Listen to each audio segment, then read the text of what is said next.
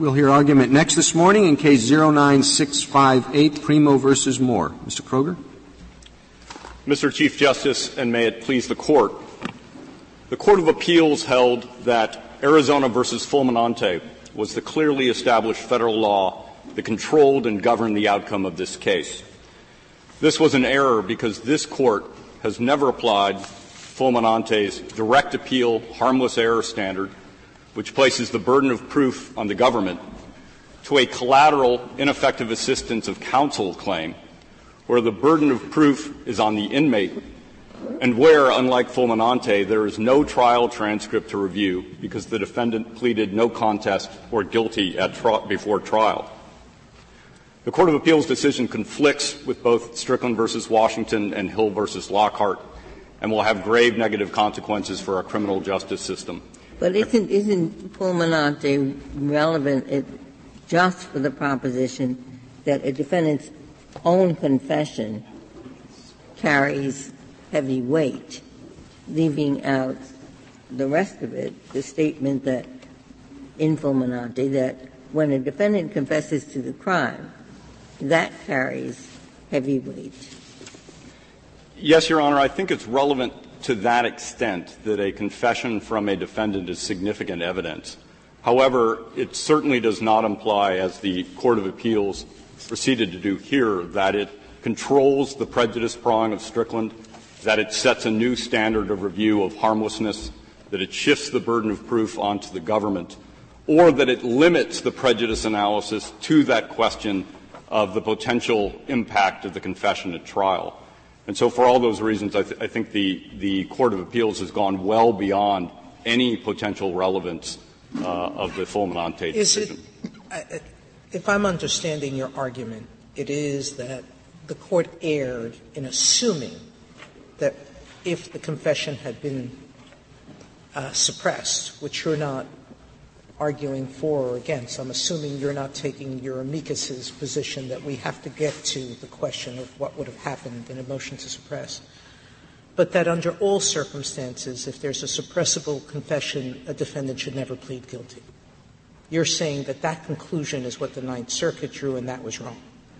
Your Honor, we're suggesting that the Court was wrong both in stating Fulminante provided the standard of review, as well as holding that you can assume prejudice simply because defense counsel failed to file a motion which defense counsel believed would not. Another way of saying what I said, which is no defendant should plead guilty.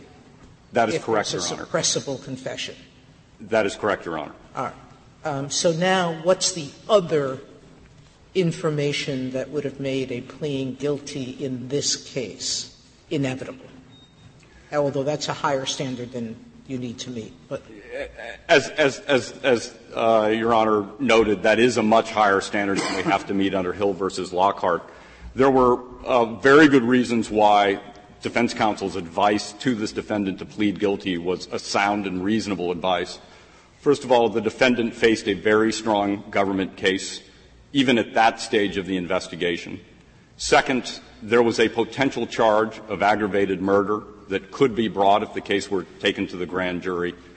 Third, the plea offer that was extended to the defendant and which the defendant took was very favorable to the defendant, both in terms of capping the amount of time that the defendant would serve, as well as dismissing 2 additional mandatory minimum charges of assault and kidnapping.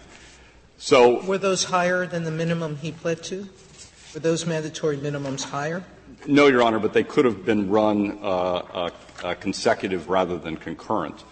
I think more significant is the fact that when the defendant himself testified about the reasons he pled guilty, none of the reasons he provided had anything to do with the strength of the government's case or the failure of counsel to file the motion. What the defendant said motivated his guilty plea was a concern about an aggravated murder charge, a desire not to have to testify against his brother, which he believed would be the outcome of a guilty plea. And those factors were in the defendant's mind when he decided to take the guilty plea. So in this case, even if one were to shift the burden onto the government, and I do not believe that is consistent with Strickland, the government would prevail here. This case raises, I think, significant consequences for application of Strickland and Hill versus Lockhart. Strickland and Hill clearly place the burden of proof in a collateral proceeding on the inmate. The Court of Appeals here shifted the burden of proof pursuant to Fulminante onto the government. One can see this in the petition appendix at page 48, where the Court states that there's not enough evidence in the record to prove that the defendant would have pled guilty had the confession been denied.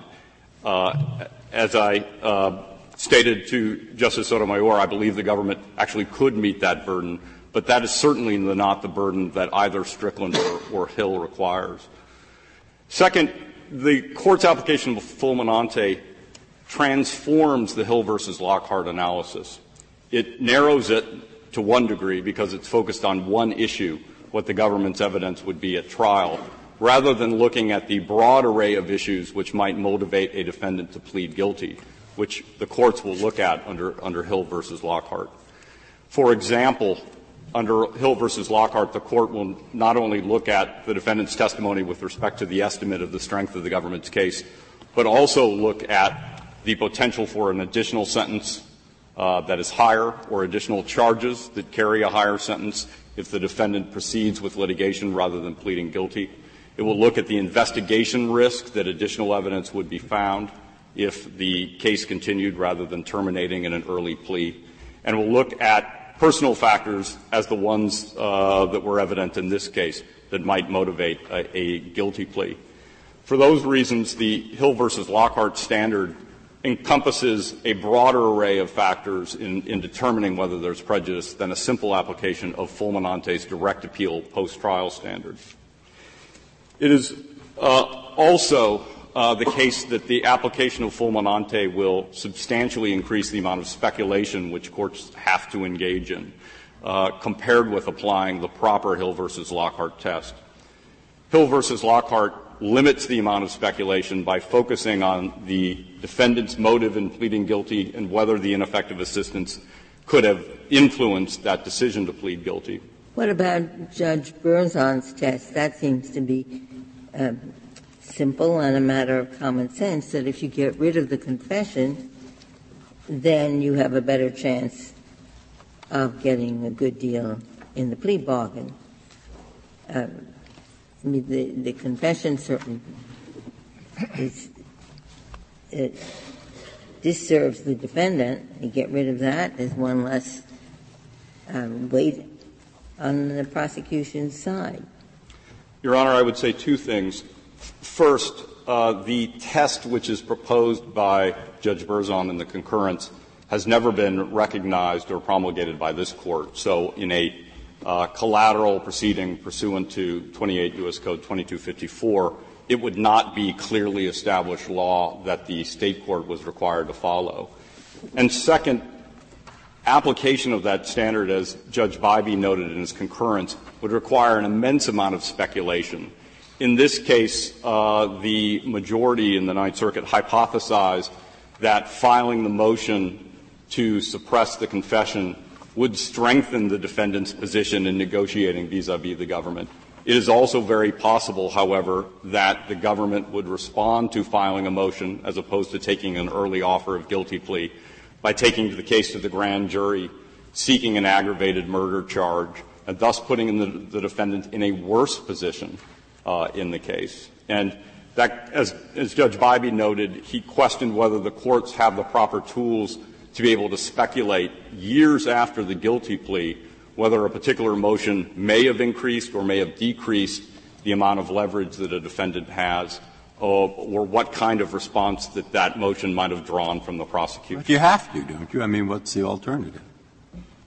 Imagine a case where it's clear there was a malpractice or inadequate assistance. It happened a long time ago, and now you have to decide, well, was it prejudicial or not? It's prejudicial if, in the absence of that, he would have gone to trial or wouldn't have pleaded guilty, or and what's the alternative to trying to figure out whether that's so? Your Honor, it can't be the State always wins, and it can't be the defendant always wins. So what's the alternative?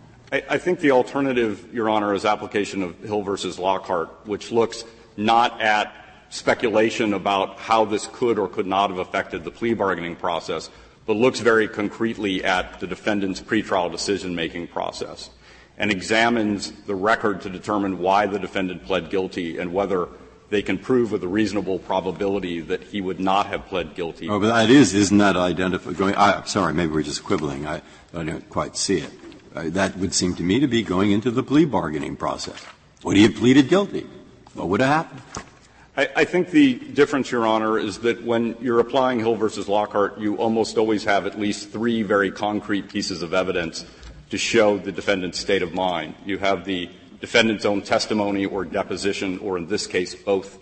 You have the trial counsel's affidavit or testimony about the decision-making process his client engaged in, and then you have the guilty plea colloquy itself. So you always have a concrete record that the court years later can review in order to determine what motivated the decision to plead guilty. If one were applying Judge Berzon's proposed alternative prejudice finding, one would have to engage in a great deal of speculation. One would, I presume, have defense counsel and the government make claims about what they might have done in response to hypotheticals, which does not seem to be a reasonably justiciable standard. Without any confession, forget about the brother or the girlfriend, assume that there had been no confession. Wouldn't it have been a fair conclusion to draw that without any confession whatsoever, that the plea bargaining strength of the defendant in this case would have been appreciably higher and that the prosecutor would have had to offer something lower? Your Honor, if none of the three confessions. None of the three whatsoever. I mean, the brother's confession or the confession to the brother is a very big piece of why a plea would have been reasonable in this case. Let's assume no confession. Your Honor, I still think recommending a guilty plea and taking of a guilty plea would be a rational response to the remaining evidence. Even at this early stage in the proceeding, the police had uncovered certainly the body with the direct shot to the temple. It had recovered the murder weapon. It had recovered the car which the defendants had borrowed and which had blood in the trunk where the victim had been locked and transported. They had 4 witnesses who were present when the plan to kidnap and assault the victim was hatched. So they would have testified very directly about the forming of the plot. There was an eyewitness who identified the defendant, Mr. Moore, at the trailer where the victim was abducted. And then, of course, there was a co-conspirator, Mr. Sawyer, who was cooperating with the government prior to the confession and whose cooperation was known to the defendant. So with all of those pieces, even if one stripped the 3 confessions out of the case, you would still have a situation where the government's case was strong, where there was a very severe risk the government would go to the grand jury and obtain an aggravated murder charge, and where there were significant advantages to pleading early and locking in a lower sentence to a felony murder charge.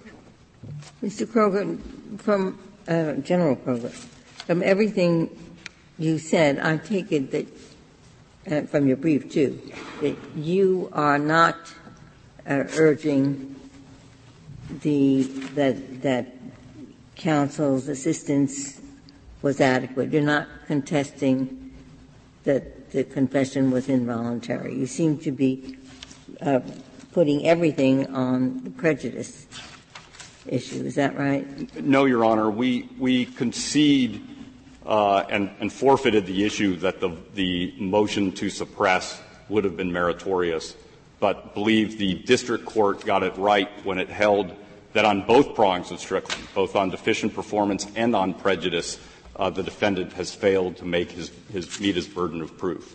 I think the prejudice argument here is extraordinarily strong, but I think the deficient performance, even if one concedes that the motion would have been meritorious, the deficient performance prong is strong as well because the defendant can't meet his burden of proof that defense counsel's representation was unreasonable given the strength of the government's case, given the quality of the plea offer that was made, and given the defendant's own reasoning for why he pled guilty.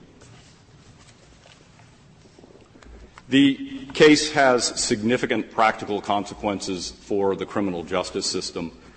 One is that if the Ninth Circuit's opinion stands, it will be much easier to challenge guilty pleas years after the fact on collateral challenge, and this will undercut the principle of finality. One would certainly expect to see fewer government plea offers in cases like this if the government believed years later it would have to present all of its trial evidence in a collateral proceeding in order to rebut the presumption under Fulminante that there was prejudice. Second, it has severe implications for the freedom of defense counsel to exercise its discretion and represent its client using the wide latitude that Strickland recognized was necessary. Strickland itself stated that it's a mistake to hem in defense counsel with strict rules about what should or should not be done because defense counsel needs that wide latitude.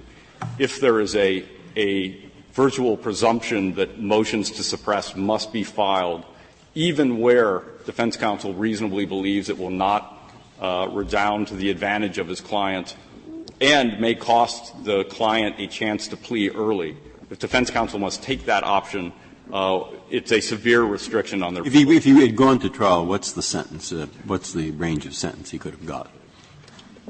Your Honor, if he had gone to trial on the charges that were pending, and these were not charges from the grand jury, he would have faced at least the mandatory minimum of 25 years that he pled guilty to, plus the potential of an additional sentence both on that charge, perhaps as high as life, given the two other potential mandatory minimum sentences of kidnapping and assault that could be brought. And if they'd gone back to the grand jury, as the prosecutor, I guess, could have done, right? He could have gone to the grand jury. This case had pled guilty before, Your Honor. Right, yes. So he could have gone to the grand jury. Then what's the maximum he could have gotten? It could have been a capital case, Your Honor. This could have been an aggravated murder case because the facts involved a very severe beating to the extent perhaps of torture, where a defendant who was very vulnerable, who had a protruding hernia that was in a truss, was savagely beaten. His nose was broken. He was locked in the trunk of a car, taken to a remote location and shot in the temple with one shot of a revolver. It's distinctly possible that the case would have come from the grand jury as a capital case. At very least, could have been an aggravated murder carrying a life sentence, not a 25-year sentence. What if his argument that, his Salyer, the other defendant in the case arising out of this episode, that Salyer did go to trial and he ended up getting the exact same sentence that this defendant did? Yes, Your Honor. Mr. Salyer did receive the same sentence after he went to trial. His case, though, was very different from that of the petitioner, because the petitioner was the individual who cocked the pistol and fired the round into the head of the victim, killing him. And so it is very unlikely that the other two co-conspirators would have found themselves charged with an intentional murder based on the facts of the case. But because this pistol could only be fired if it were cocked, and because the round went into the temple, it would have been a reasonably strong aggravated murder case against this defendant who was the triggerman. The final point I would like to make to the Court is that this case involves or should involve significant deference to the State court decision. This was not a summary denial by the State court. The State court held a hearing at which it received all testimony that was available. It made very explicit findings of fact about the facts in the case. It made a credibility finding about the evidence that had been submitted by the petitioner, and it ruled, after citing the proper Strickland standard, that the defendant had failed to carry his burden of proof. And it's a little hard when we take away the finding that the confession was admissible. We have to extract that. Your Honor, even if you... I'm not quite sure what to do with the state court's case, assuming we have to presume, because of the posture of the case, that the confession was inadmissible. Your Honor, I would say two things with respect to that. First of all, the state court's decision, even if it were incorrect in its ruling that the confession would not have been admissible, the state court's conclusion that the motion would not have assisted the defendant in any way, the finding that it would have been fruitless because of the other confessions, the other two confessions in the case, is a reasonable decision that the court made and is dispositive, and thus, under AEDPA, should receive deference. I would also suggest the case is somewhat similar to that of Yarborough versus Alvarado. There was a custody issue at stake, and this court explicitly held that one might come out one way or the other on the custody issue, that reasonable jurists might split, but that fact alone rendered the state court's opinion on voluntariness or on custody in that issue reasonable.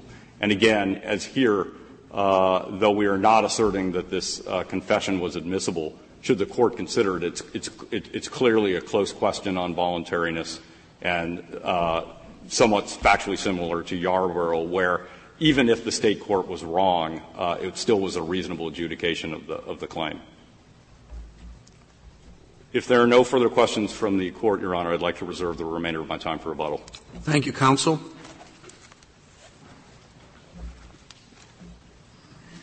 Mr. Wax. Mr. Chief Justice, and may it please the Court. Mr. Moore established prejudice under Hill from his attorney's failure to recognize the involuntariness and inadmissibility of the lengthy tape-recorded statement obtained from him by the police, the most critical type of evidence that the State can have in any case. The Ninth Circuit's conclusion to that effect was correct, and was correctly based on this Court's precedents of Strickland, Hill, and Kimmelman. I'm having a little bit of trouble here with your argument for the following reason. Assume we suppress the confession.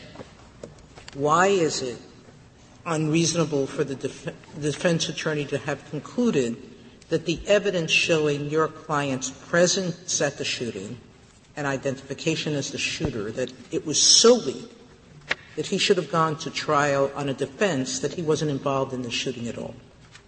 Once you've put him in this shooting, then the only issue he seems to be confused about is that he thinks that because it was accidental that presents a defense to felony murder.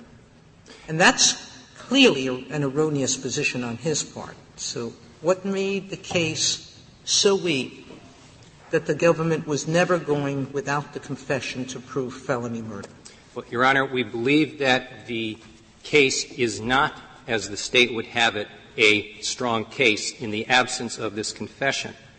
We also believe that the proper focus is not solely on the strength of the State's case, and that under Hill it is necessary to look at the totality of the circumstances and look for the objective factors in this record that inform the decision of what Mr. Moore would have done or would have been likely to have done in the absence of his counsel's statement. What does your office do in this situation? A client is indicted in federal court, and you anticipate that there are all sorts of motions that you might make if this case is going to trial. But at an early point, the prosecution offers you what looks like a really good plea bargain. Now, do you litigate all of those motions if you have you have a chance of winning, of suppressing some statements that your client made, suppressing physical evidence, getting certain evidence excluded with a motion in limine? Maybe you could win on a severance motion.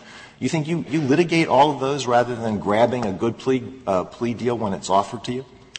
Well, Your Honor, the answer is certainly no. We do not litigate all of the motions. So if you take the deal, then it's later, you want it later to be open to the defendant if he's not, after the defendant spent some time in jail, he's not too happy with the deal anymore. He can now come back and say, well, the Federal Public Defender's Office was ineffective because they could have moved to suppress my confession and the illegal search, et cetera, et cetera, et cetera. That's all open for relitigation years later? No, Your Honor. No? And the issue here is not, as we have attempted to articulate in our brief, solely and in the abstract the failure to file the motion. The problem is that Mr. Moore's attorney did not understand that the statement was suppressible in the situation that you're putting to me. If I or an assistant in my office says to the client, look, there is a strong motion to suppress the confession, the drugs, what have you, but here are other factors that we should look at. And at the conclusion and with that proper advice, the client decides, I will take the deal. Then I have performed effectively, and the case is not one that can be subject to a collateral attack. What would have been the defense Excuse me, Your Honor. What would have been the defense absent the confession? You had one at trial on the confession, suppressing it. How would he have defended this case? Your Honor, he would have been able to defend this case first by articulating the government's obligation to prove his guilt beyond a reasonable doubt. You take out the confession, and you posited in your questioning of Attorney General Kroger that the strength of his brother's confession is a given. We respectfully disagree. Brother Raymond is what the police. What motive would his brother have had to put him at the scene of this shooting as the accidental killer? That's all his brother would have had to say.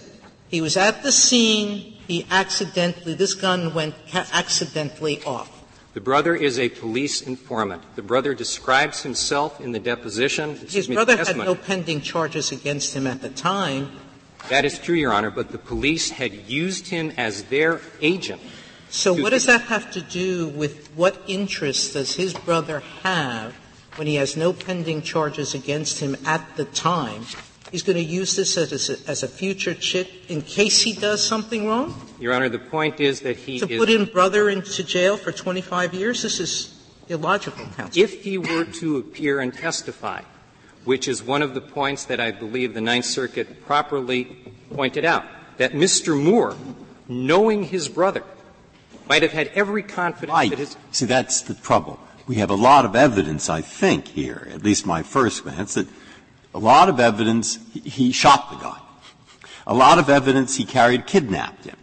Right? And now maybe it was accidental, but if it was accidental, it's still felony murder, and he received through the plea bargaining the minimum sentence he could get for that. You started out by saying that the State court's conclusion that this was not prejudicial was clearly wrong. All right. If it's clearly wrong, what is it so clear that he could get off if he went to trial? Your Honor, I will respond to the second part, but I believe there's a premise in what you said that we reject. There is no State court finding under Hill, and there is no deference. There is no State court finding that this was not prejudicial? The court never reached the Hill question. I'm not talking about Hill. I don't know the names of the cases associated. I thought that the court in the State court said that I might be wrong. I'd like to know. Made a finding that, one, this was not ineffective assistance of counsel, and two, it was not prejudicial. I haven't read this very thoroughly, so you tell me if I'm wrong about that. At pages 205 and 206 in the appendix, in the findings of fact and conclusions of law, there are 11 findings of fact. In one of those findings of fact, in findings of fact 8 and 9, the State court used the word fruitless in describing the motion to suppress. In the conclusions of law, the State court solely addressed Strickland, and nowhere in the analysis is there any reference to the question of what Mr. Moore would have done. Doesn't Strickland require that it be prejudicial? Yes, of course. However, the analysis that was undertaken here never reached the question of what Mr. Moore would have done. If I assume that the word fruitless and the reference to Strickland were a finding, or that this is not prejudicial, if I assume that for the sake of argument for the moment, what is it you can show that shows it was prejudicial? Your Honor, the same question I think Justice Sotomayor started with.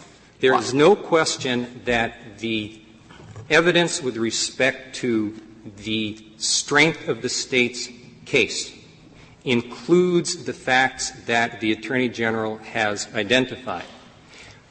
There is also, as we perceive it, no question but that the objective record shows that the brother's testimony would have been highly impeachable based on his prior work as an informant, his description of himself as — Impeachable how? What motive did he have to implicate his brother? You still haven't answered that question. All you keep saying is he was a past cooperator, he had no pending charges, and now he has a motive to do this against his brother because of that? Your Honor, I cannot point in the record to a motive. What I can point to is the fact that there is in the record his self-description of himself as the golden boy for the police, his working with the same detectives who interrogated his brother years before when he completely avoided a murder charge. And as a defense attorney, in a case involving a group of men who are not necessarily as socialized and well-educated as some other group, that his testimony would have been subject to impeachment. But even without his testimony, isn't there a very strong case of kidnapping? Let's just take it step by step. What would have been the defense to the kidnapping charge?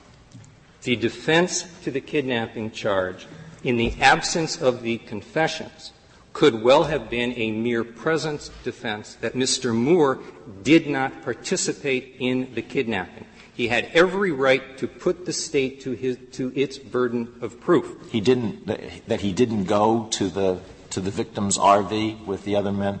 That would have been the defense? He could certainly have argued that he did not participate in the kidnapping. He's there, he's in the car, and he had no participation in it.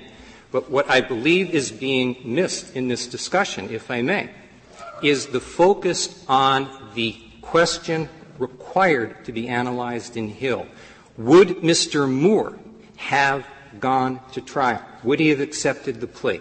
And on that, there are highly unusual — Mr. Wax, just to clear out some of the underbrush, the Ninth Circuit did say that Fulminante was clearly established law controlling this case. I take it that you are not defending that. That is correct. The clearly established law that governs here is Strickland, Hill, and Kimmelman. Okay. I've got down. The reason I asked the question, to be clear about it, is that he wouldn't have gone to trial, in my mind, unless he had a pretty good chance of getting a better deal. And what he got, like getting off, and what he got was the minimum. Okay? One thing I've written down is that the State would not have the confession. That's correct.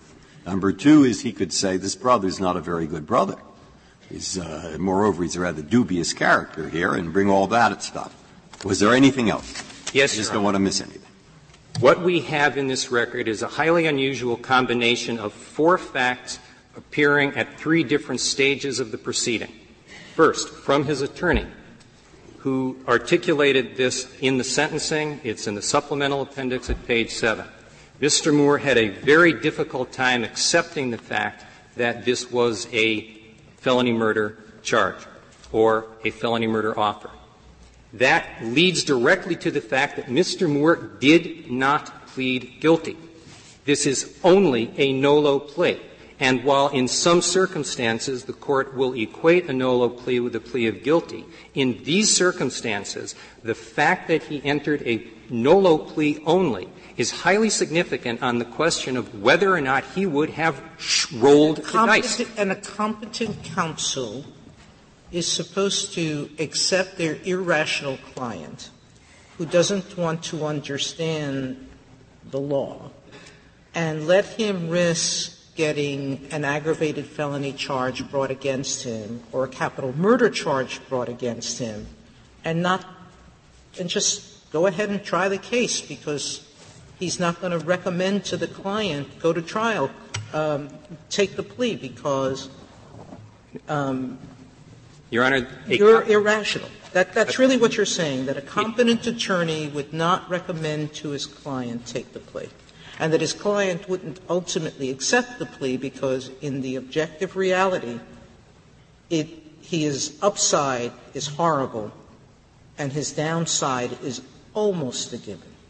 Your Honor, a competent counsel might advise his client to accept a plea.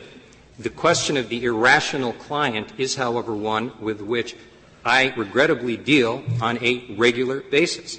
Clients do not always accept my advice. And for whatever it is worth, in the footnote toward the end of his opinion, Judge Reinhart responds to Judge Bybee by saying, look, he may not be better off by pursuing this habeas corpus action. It is, however, his choice. Yes, but Judge Reinhart and the Court of Appeals did not, in fact, apply the test of Hill, which you're asserting. The test is whether he would have gone to trial. I didn't read the opinion as ever saying that he would have gone to trial. The opinion says he could have gotten a better deal. That's quite a different question, and I'm not prepared to make that the test. But, that is Your Honor, not the test that Hill prescribed. I am not advocating for the test articulated by Judge Berzon. I believe that it is a sound approach, but it is not what we are advocating for here. We believe that this record shows that Mr. Moore would have gone to trial. Did he say that? Is there a statement in the record that Moore said he would have insisted on going to trial had he been advised that the suppression motion had merit? There is no direct statement to that effect. In all the cases that we have found where there is such a direct statement, the courts almost always discount it. What we have here, we submit, is something more significant, and that is he did not want to enter a plea, he did not enter a plea, and then at the first opportunity that he learned that his attorney had been ineffective, he moved to undo the conviction. And we submit that the decision in Roe v. Flores-Ortega, in which this Court found it highly significant that Flores-Ortega moved to initiate an appeal at the first opportunity that he learned that the appeal had been lost, is applicable here. That is an objective fact that this Court has found relevant, and that is a relevant question. I don't see how we can go back into the possible irrational state of mind.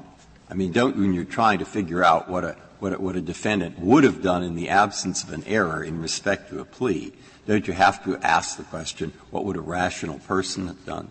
I mean, that's a good question. I don't know the answer, but if we're trying to figure out he might have been totally irrational and would have gone to trial even though he was likely to end up in jail for life as opposed to 25 years, we should then reverse it and give him a trial? I'm rather disturbed by that. Your Honor, I am not suggesting that the — What do you actually think about this? I believe that Mr. Moore was making a reasoned judgment. His co-defendant brother, who brought the gun to the scene, who by the confessions is the one who pistol-whipped the victim, received the 10-year manslaughter sentence that Mr. Moore believed he should have obtained. Mr. Salyer, who went to trial, received the same sentence that Mr. Moore received. Mr. Moore's judgment that this should be viewed as an accident and that it was a highly mitigated situation. But I think General Kroger brought out that Moore carried the gun, it was cocked, and he shot, was it Roger? Your Honor, the gun is brought to the scene, and this is in the record, by the co-defendant Lonnie Wilheiser. He has the gun when he goes into the trailer and assaults Mr. Rogers. What the district attorney said, the prosecutor on the scene who understood what was happening, the prosecutor's description at pages 227 and 228 of the appendix is, this is an accident. The prosecutor states they had no intent to kill. The sole intent here was to put the fear of God into Mr. Rogers for his having ripped off his friend, Mr. Salyer. The prosecutor describes the incident on the Hill as follows, that Mr. Woolheiser, with the gun, is pushing Mr. Rogers up the hill. This is a wet and muddy Oregon day and a wet and muddy Oregon hill. And Mr. Rogers and Mr. Woolheiser go down. Excuse me, what was the citation to this? Pages 227 and 228 in the appendix, and he also reiterates the facts in the sentencing, which I believe is at page 3 and 4, the sentencing proceeding in our supplemental appendix. They believe it. The jury believes it was an accident. Now, how does that get him a lighter sentence?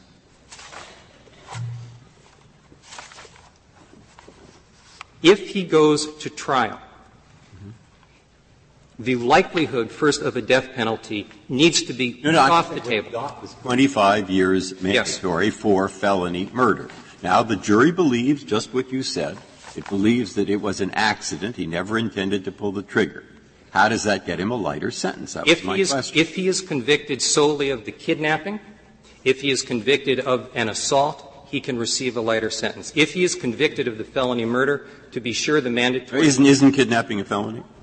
Yes, but if he well, then if he's kidnapped of the he's convicted of the kidnapping and there was an accidental murder that took place, I believe that that would be felony murder, wouldn't it? If the jury finds him guilty of that, his sentence will be. And the defense to kidnapping was what? Mere presence. He could have argued a mere presence defense. After four witnesses put him at the scene to kidnap this guy and scare him to death. Well, Your Honor, the record shows that there was one witness who put him at the scene. The record shows that one of the issues that was previously raised, and that in our winnowing of the issues is not currently before this Court, is a challenge to the admissibility of the eyewitness identification at the Rogers trailer. One witness there only, and that would be subject to challenge and does not put him into the trailer or participating in the kidnapping or the assault. Mr. Wax, as far as the confession is concerned and its excludability, what effect do you think we ought to give to this passage in the defendant's agreement to the plea? I understand that any admissions, statements, or confessions which I may have made, or any evidence obtained by virtue of a search and seizure of my property, may well be inadmissible against me in evidence unless my constitutional rights have been safeguarded. I understand that if I would like to speak to an attorney concerning my constitutional rights, that the Court will grant me time for that purpose. I believe you should give no credit to that, because that statement by Mr. Moore is based on the incorrect advice of his attorney. And we believe that the record here Well, wait, this is not the attorney speaking. I mean, this is what he said. He said, I understand that any admission, statements, or confessions which I have made may well be inadmissible against me in evidence. Your Honor, he had previously been told by his attorney that they were not. And when he was questioned in the post-conviction proceeding, the fourth point of the prejudice under Hill, he says, I acted and entered this no-low plea on the advice of counsel. Now, to be sure, there is a boilerplate statement to the contrary. Well, boilerplate, I mean, the man signed it. And how can a prosecutor ever protect himself against the person who signs a plea agreement later coming in and say, oh, my attorney misadvised me? I don't care what your attorney advised you. The plea agreement itself advises you that this stuff may be inadmissible. Your Honor, what Mr. Moore has said is, I entered this plea on the advice of my attorney. That advice is conceded by the State to have been incorrect. And the full record of the case includes that plea petition document.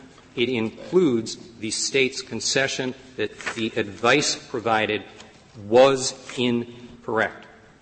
And while a plea petition form is standard in many state courts as it is in the federal court, the reality is that those forms often include statements that are not consistent with the facts that have been presented or that have occurred previously. Could I just clarify something? Is it your position that the prosecutor, in making his offer of proof at the plea on 227 to 228, affirmatively said that this was an accident, or did not allege that it was intentional?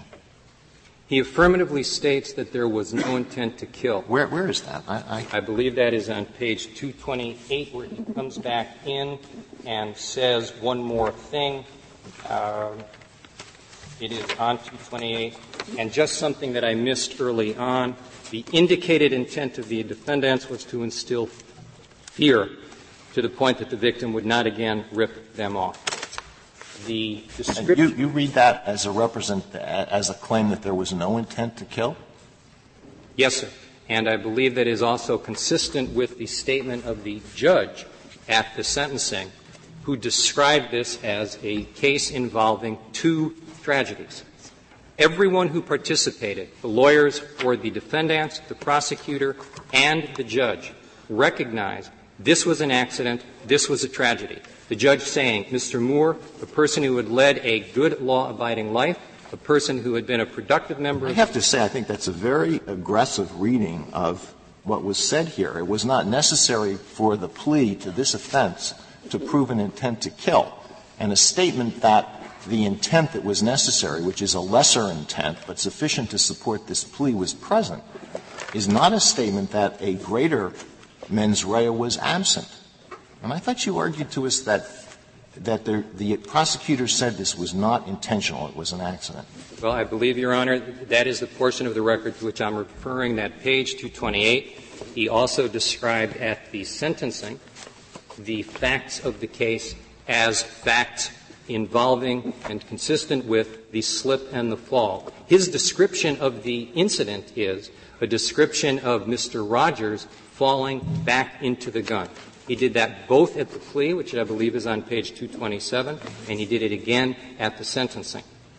And then he is followed by the judge, who articulates the circumstances of this case as involving two tragedies. To be sure, the death of Mr. Rogers, but also the tragedy of Mr. Moore having accidentally killed his friend. If there are no further questions, I thank the Court. Thank you, counsel. General Kroger, you have 8 minutes remaining. Mr. Chief Justice, may it please the Court. The Court of Appeals here did not apply clearly established federal law, but applied for the first time in a way that is not mandated by the decisions of this Court, fulminante, to a collateral proceeding.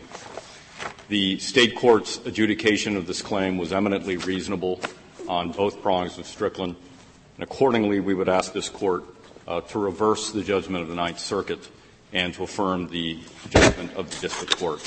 I'd be happy to answer any additional questions the Court may have. Thank you, counsel. Counsel, the case is submitted.